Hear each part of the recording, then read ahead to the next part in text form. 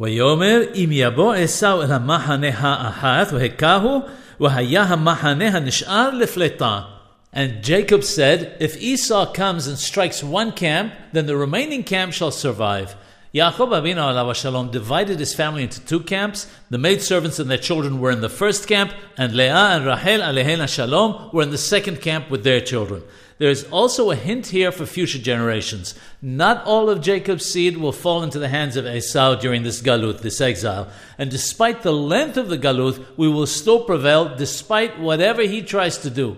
Razal also explained that the phrase, the remaining camp shall survive, HaMahaneh HaNish'ar Lefletah, means that it will be so irrespective of what Esau's intentions are. What this means is that if a king should rise and decree that we should be banned from the land or cause us a monetary or physical loss in one country, another king will arise in a different place who will gather us in and have mercy on us.